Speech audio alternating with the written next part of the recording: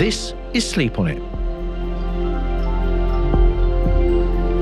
In this first series, we explore sleep and how it impacts those with ADHD.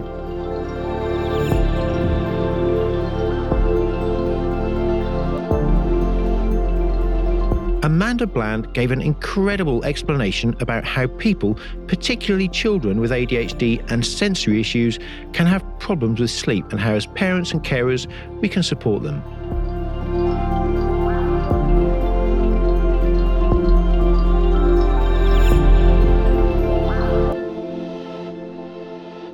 With me today is Amanda Bland. Now, Amanda is founder, director, sleep practitioner and trainer, and from the A Stitch Different CIC. Amanda, tell me what stuff you actually do. So, A Stitch Different is a community company that we set up 10 years ago.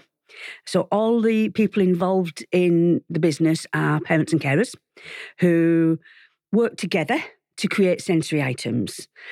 Being parent carers ourselves, we know how life can be. We know what sleep deprivation feels like for both our children and also for ourselves as well, because if they're not sleeping, we're not sleeping. And we know that sensory needs are a big part of those with neurodiversity. So we manufacture that. Wow, that's quite a diverse amount of stuff in there, isn't there? It is. And it's really important that we support families and give credible information, because there's so much out there that we, through our own journey, you're not given a manual with a child with an additional need. And often if there was one, you'd need 100 different extra chapters chucked into the mix. So we've done a lot of training over the years in both sensory and sleep, because a lot of people were coming to us thinking that maybe a weighted blanket might solve all their children's sleep issues. I'd love to say it would, but it won't. And that's the thing, isn't it? As parents, generally, we do just look for that one thing that's going to fix everything and make everything go away, but it's just not as simple as that. Yeah, I'd love to say there was an instant quick fix. Sometimes there are little things that you can do that can have a massive impact, but we need to do a little bit of unpicking first. So all of us at Stitch Different are trained, and we've managed to put through some of our team through sleep practitioner training as well. So those on the coalface, as it were, on our Facebook page and the website, actually know what they're talking about. Yeah, that's wonderful. So just talking about sleep for a moment, quite early, well, it's just gone 9 o'clock. How did you sleep last night? Dreadful. Oh no, how come? How come? Different environment. Yes, of course, your brain is sort of a little bit switched on, isn't it? Yeah, exactly.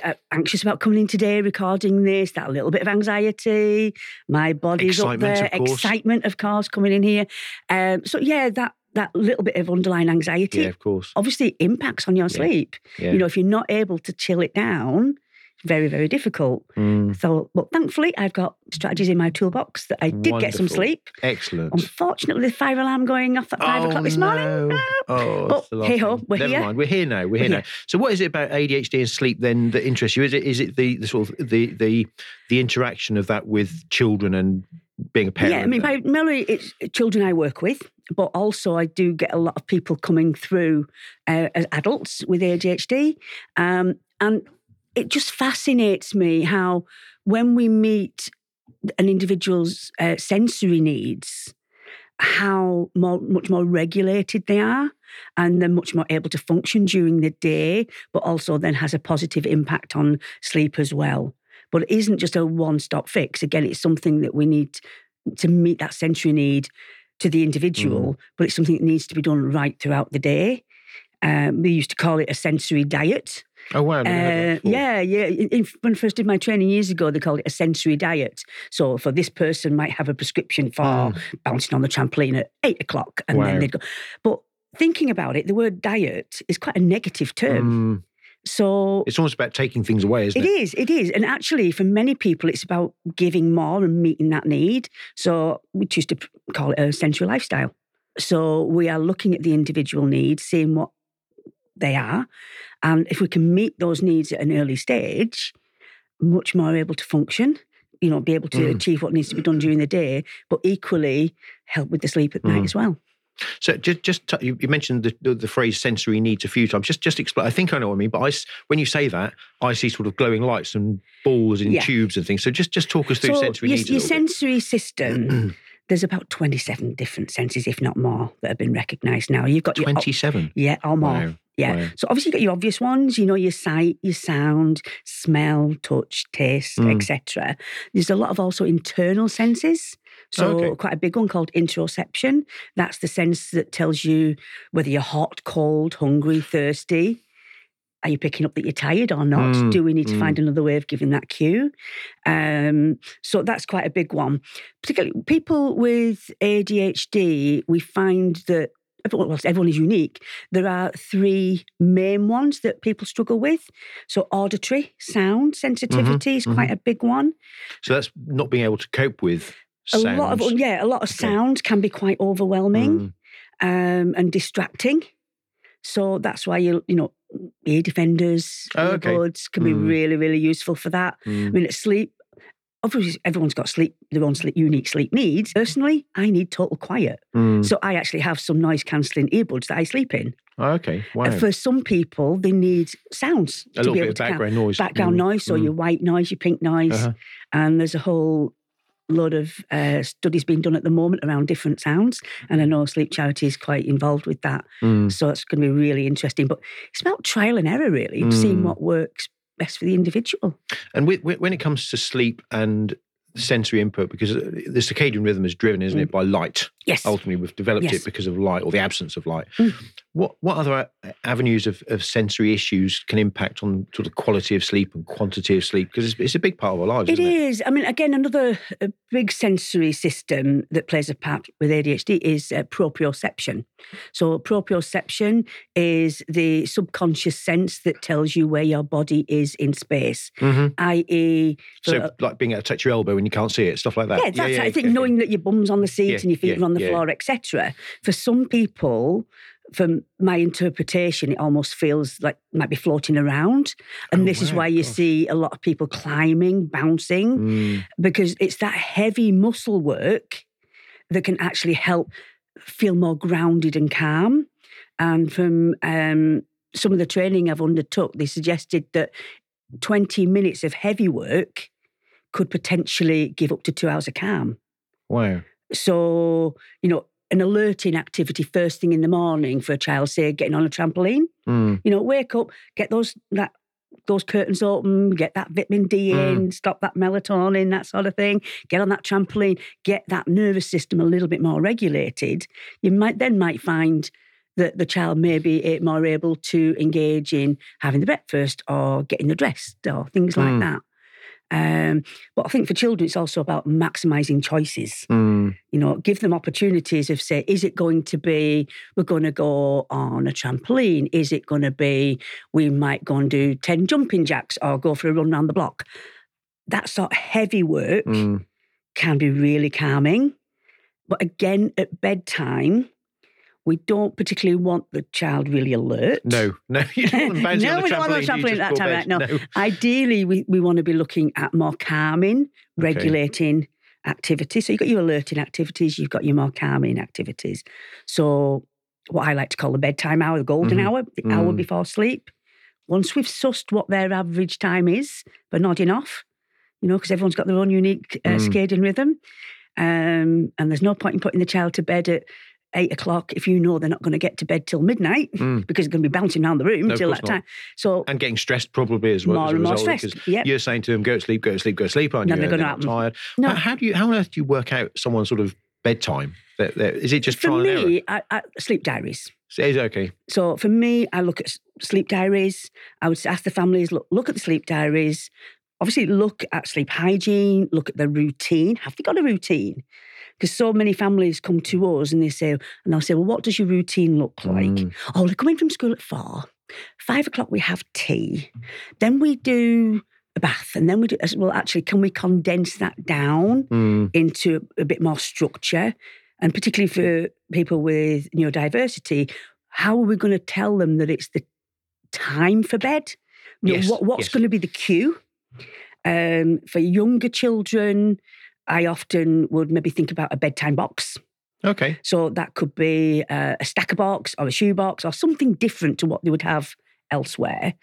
And we put options in there, choices of fine motor activities. Because obviously fine motor, using hand-eye coordination, distracting that busy brain, So building And blocks, presumably that Lego, quietens the brain down. quietens it down, And yeah. presumably that's why they say jigsaws are good things to do Exactly. near bedtime. I didn't know that.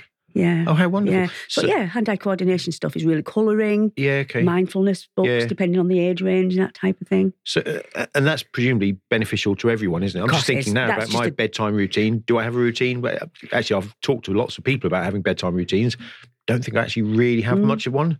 So it's something that people could if we are start to develop, struggling with isn't it? sleep, Something like routines that. first, we Yeah. look at that routine. Okay. Obviously look at our own regulation level, see how calm we are. Mm. How do we need sensory input? Mm. So one of the activities I might suggest for a younger child who maybe have a little bit of attachment issues or as well as some sensory issues would be maybe the activity row your boat. Okay. Yeah, So yeah, where yeah. you're sat with the child, feet to feet, hand to hand, rocking gently back and forward. So if you think about that, your feet are touching the child's feet. That's deep touch pressure, which is really calming, really good for proprioception. When you say deep touch pressure, Deep touch pressure is one of those senses that can be calming and grounding. does that mean like hold someone tight rather than just... Yeah, okay, tactile. right, But yeah. obviously, ask the individual, do you like that? For some people with sensory issues, my own son included, if I was to give him a light touch on the arm, he would completely freak out. Really? Absolutely. Because for him, his body interprets that as a physical pain. So by applying deep touch pressure, can actually be really calming. And then combining that with a slightly rocking movement, which is what we call vestibular movement. So that's all to do with movement and your senses in your ears and your balance.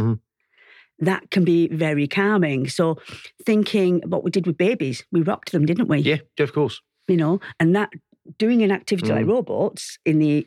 It's making me want to sit down and do it now. Well, you could if you wanted. Maybe we should do that. Just stop the podcast and sit down. Now, if you've got kids, if you've got yourself, how do people know if they've got sensory issues? Because that's got to be difficult. It is. I mean, obviously, if it's a child, if you find that they are very bouncy, literally climbing the walls, climbing over the furniture, spinning, rocking, flapping, or often known as stimming. That can be an indicator that they might have some sort of sensory issue. And that could be over the top or yeah, not it enough, can be presumably. over or could be under. Okay. My own child is often very under.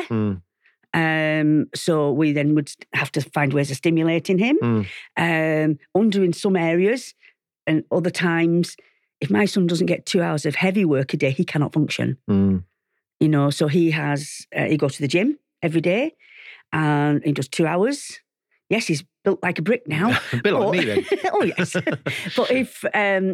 But by doing that heavy work, he's much more grounded and regulated and more able to function and be able to do the things that he wants to do in life. And I know myself, if I found that exercise really benefits me, so I love boxing.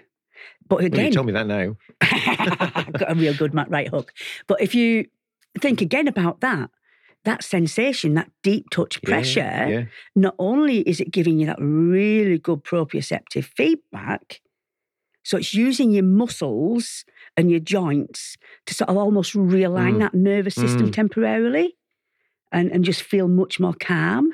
But also it's releasing that dopamine as well, So I guess it's about almost assessing how people are behaving, isn't Exactly. it? And if people don't seem grounded, yes, be that yourself or your family members or whatever, if you don't seem to be grounded and sort of chilled, I guess might be a description for it. Yeah, that's right. Yeah. Then you might need to start exploring whether there's any sensory input issues. Exactly. I mean, obviously, if you've got a child that's putting their hands on their ears, or trying to shy away, think about any behaviour is a person's best attempt at communicating a need with the skills they've got at that time.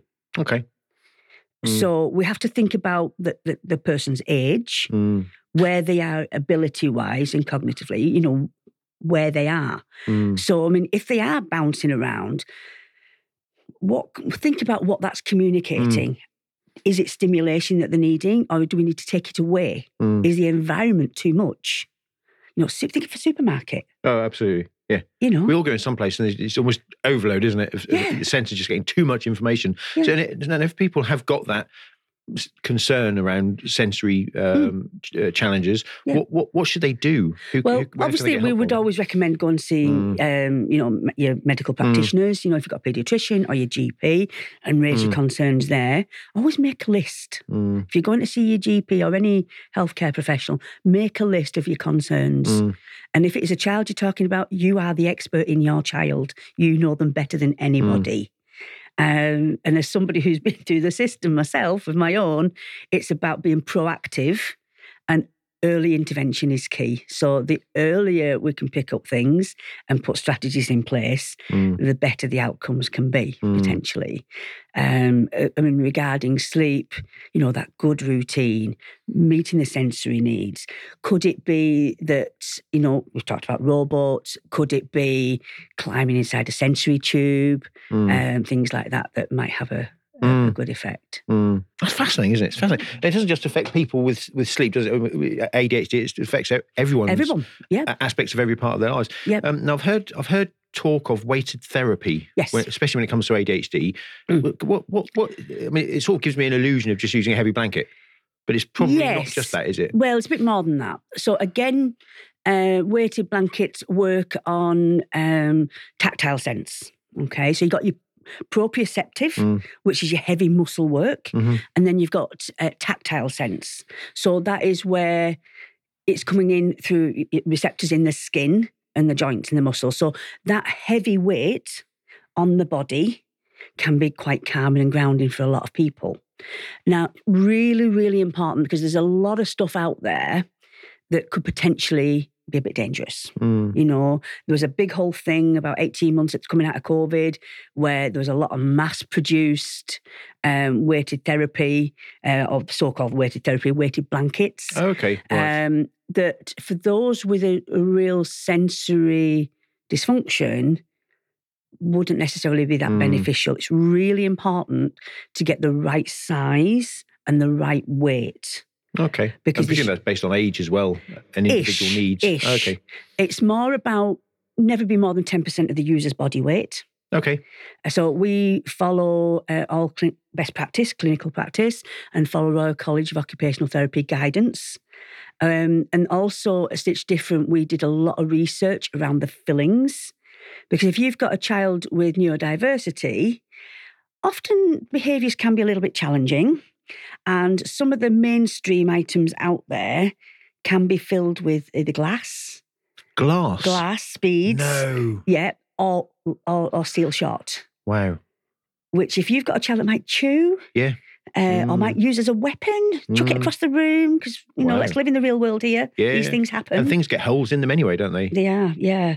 So, and a lot of the mass-produced stuff doesn't necessarily have the care taken. Yeah, and I guess it's also a little bit about the feel of the thing, is it, as well? Because that could be some... It is. Texture plays a big part. So that's what we at Stitch Different do, is very important that we engage with the individual of who the items are for. And this is what when we first set up, we raised some funds and we bought some weighted blankets to loan out through our local autistic society from a mainstream supplier at the time. We had a choice of blue, and about 4 weights. Right. And when they arrived, the young people wouldn't engage. Wow. So at that same time, my own child was going through a bit of an issue. I had to give up my career and ended up being a full-time mum at home. And basically it sort of developed, and we had a young man who was big into Marvel. Okay. And he had a lot of sleep issues, a lot of proprioceptive issues, etc. And basically, we designed, took a lot of research, worked with some real good professionals to make sure it was safe and the quality was right. But more important, it engaged with the individual. You pick it up, Marvel, it's got somebody on there. Spider-Man's on there. Absolutely. I love Spider-Man. And therefore, I'm more likely to use it. And it was quite remarkable. Right, and engaged far more. And again, used it as a calming strategy when he came in from school. But as long as it's the right size and the right weight, they can be used as part of a sleep routine. for sleeping. Often, depends what the issue is with the child, but we're finding more recently that children with ADHD were a little bit more fidgety, should we say, than a lot. The compression sheets work really, really well. So they're like a heavy, stretchy Lycra material that covers the entire mattress of the bed. Okay. So that if they do move around in the bed, they're actually getting that proprioceptive feedback. They're getting resistance through the material. And that, again, can help keep them calm and grounded right throughout the night. The only thing with them is they only really work on a single bed. We've done a lot of research. Oh, okay, yes, because double beds are much larger, aren't much they? larger, and if you've only got the this, same, we've tried always, Wow. and we just cannot quite get them right. So we'd rather say if we can't do something well, then just don't do it at all. You know, there's no point in doing something for therapeutic benefit if it's not going to be beneficial. And it really isn't an exact science, is it? You know, this is, and I've seen this with sleep generally. People have different issues with sleep, across a wide spectrum, and the same with ADHD. It's a vast spectrum, isn't it, of people with different issues, and for someone trying to help those people out, it must be so difficult. And there's got to be a bit of trial and error to it. Presumably. There is a lot of trial and error, and it's about treating everyone as an individual. Yes, we deliver training, to groups, but we do try and build in time to adapt to individual. And I think that's sometimes where the sleep helpline comes in. We can talk to individual families and hopefully give them a little bit of guidance. And it is all about the family, isn't it, as well? It's not just about the child and trying to help the child. It's about helping the family manage. Indeed, because many, obviously, children.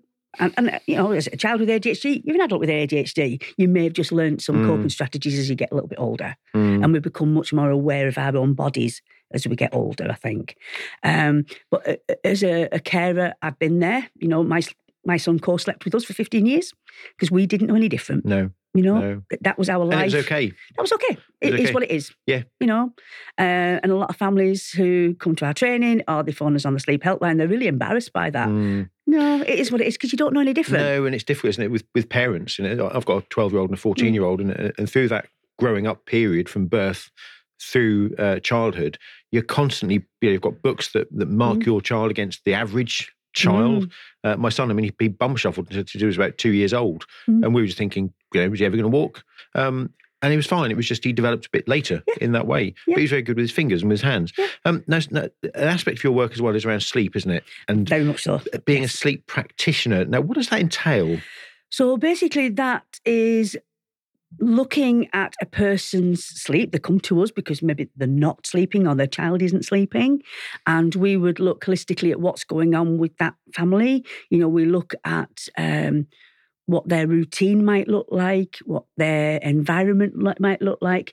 Environment, I think, and those with sensory differences plays a really big part. So consistency is absolutely key. And we look at that and we might create an individualised programme, or we might signpost individuals to the amazing ebooks that we've got at the Sleep Charity website, and I just absolutely love those. So as a starting point, I would actually signpost most families to the ebooks for either children or the Teen Sleep Hub, or the New Adult book, because I think they're full of brilliant information that makes a positive impact. If people are still struggling, obviously we would always suggest people keep sleep diaries. If they've if they've took on board the strategies that have been suggested. If they need more one-to-one work, well, we do that. But obviously we don't like charging for these things. It's difficult, isn't it? It is. It's really, you've still got costs, haven't you? We have, and keeping on top of the training. It's really important to us as a business that we keep on top of any training. So you give the best service, ultimately. Exactly. So we're giving credible information. We pride ourselves on being connected to the Sleep Charity, and I'm quite honoured to be, one of the helpline responders. And things are changing all the time. I did the sleep medicine course earlier this year, which was absolutely fascinating, and then doing the CBTI training, and just starting to put that into practice. And actually, it's going to be really interesting how the CBTI research around with ADHD, because at the moment I can't use CBTI with people with ADHD. What is that? I've heard of CBT certainly, but CBTI, what's that? Cognitive behaviour therapy for insomnia. So those that have quite severe insomnia, sleep issues that have been ongoing for quite some time, CBTI is the gold standard treatment for insomnia. And basically it's where the individual would either work one-to-one or in small groups with a trained practitioner. And we look at sleep hygiene, we look at the sleep routine. We also, look at where they are now in terms of their sleep. And often it's very fragmented.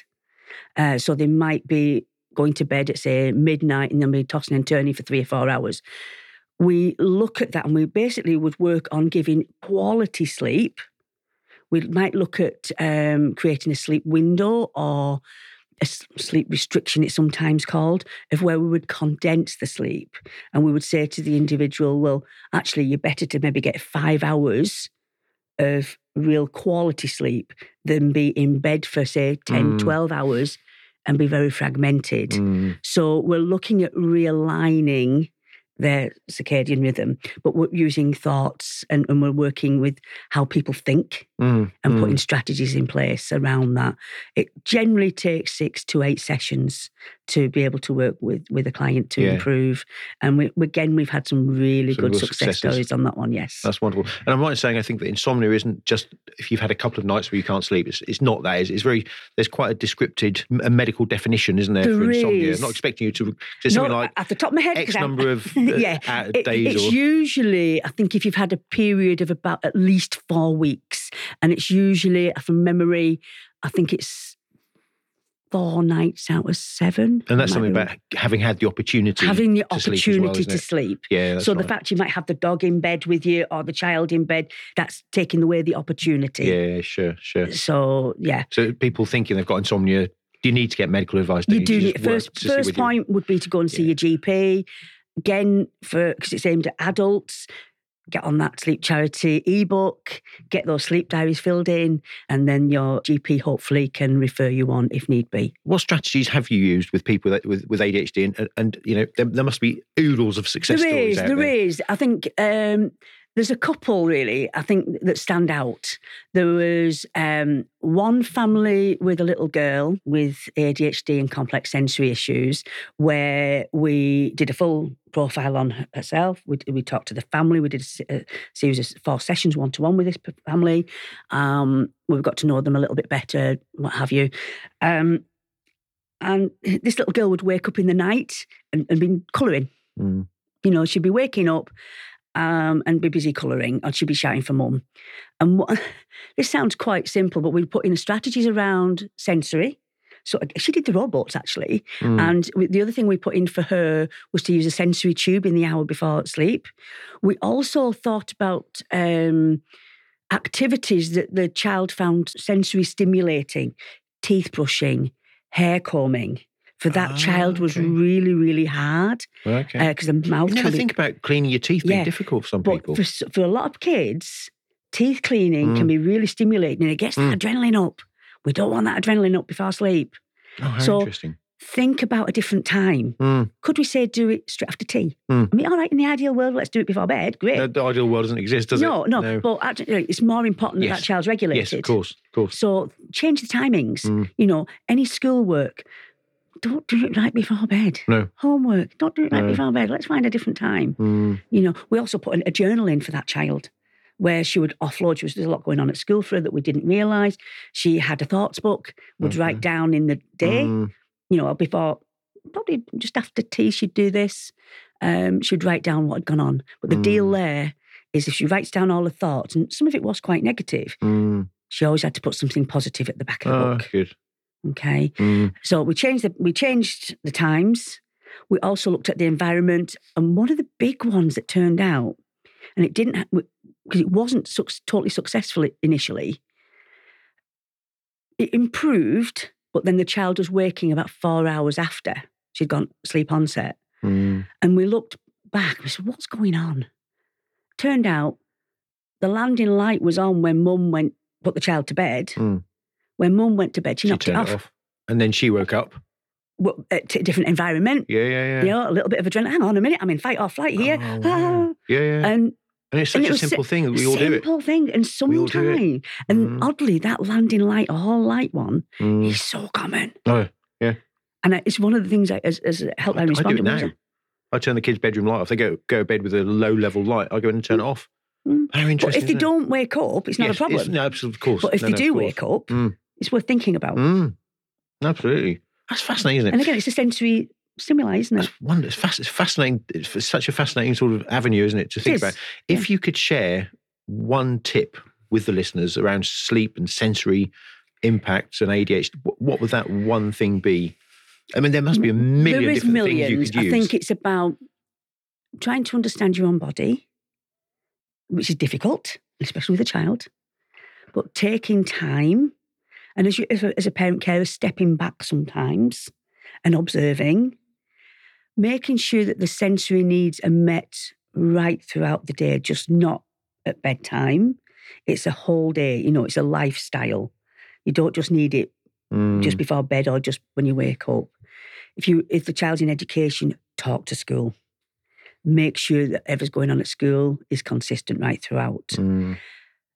That routine. It's all about routine. Routine, calming strategies, deep breathing, mindfulness. And a lot of people used to say mindfulness, that's hocus pocus. No, actually it works.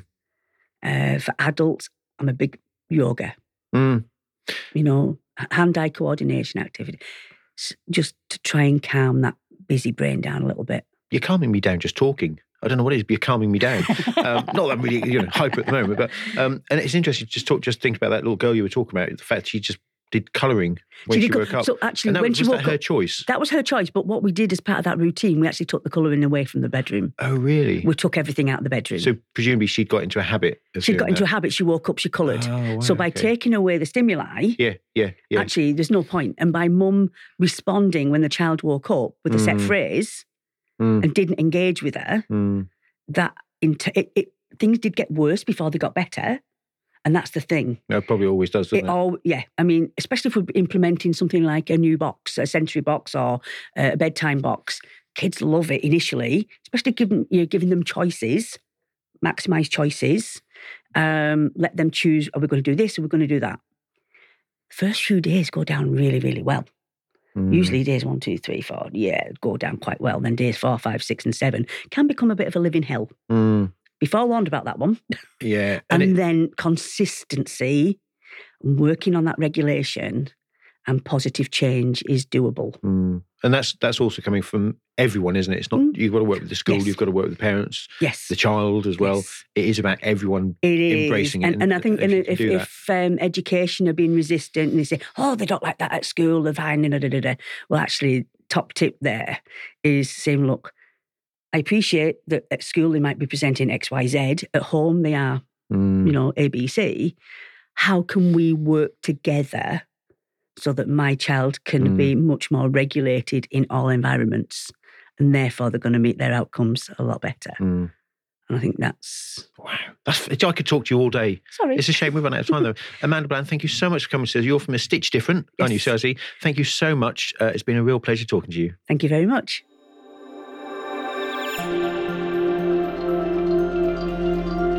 Well, I feel totally chilled out after that. We have our own sensory moment in audio form with an immersive soundscape, especially composed to provide calm for those with ADHD. To learn more, go to thesleepcharity.org.uk.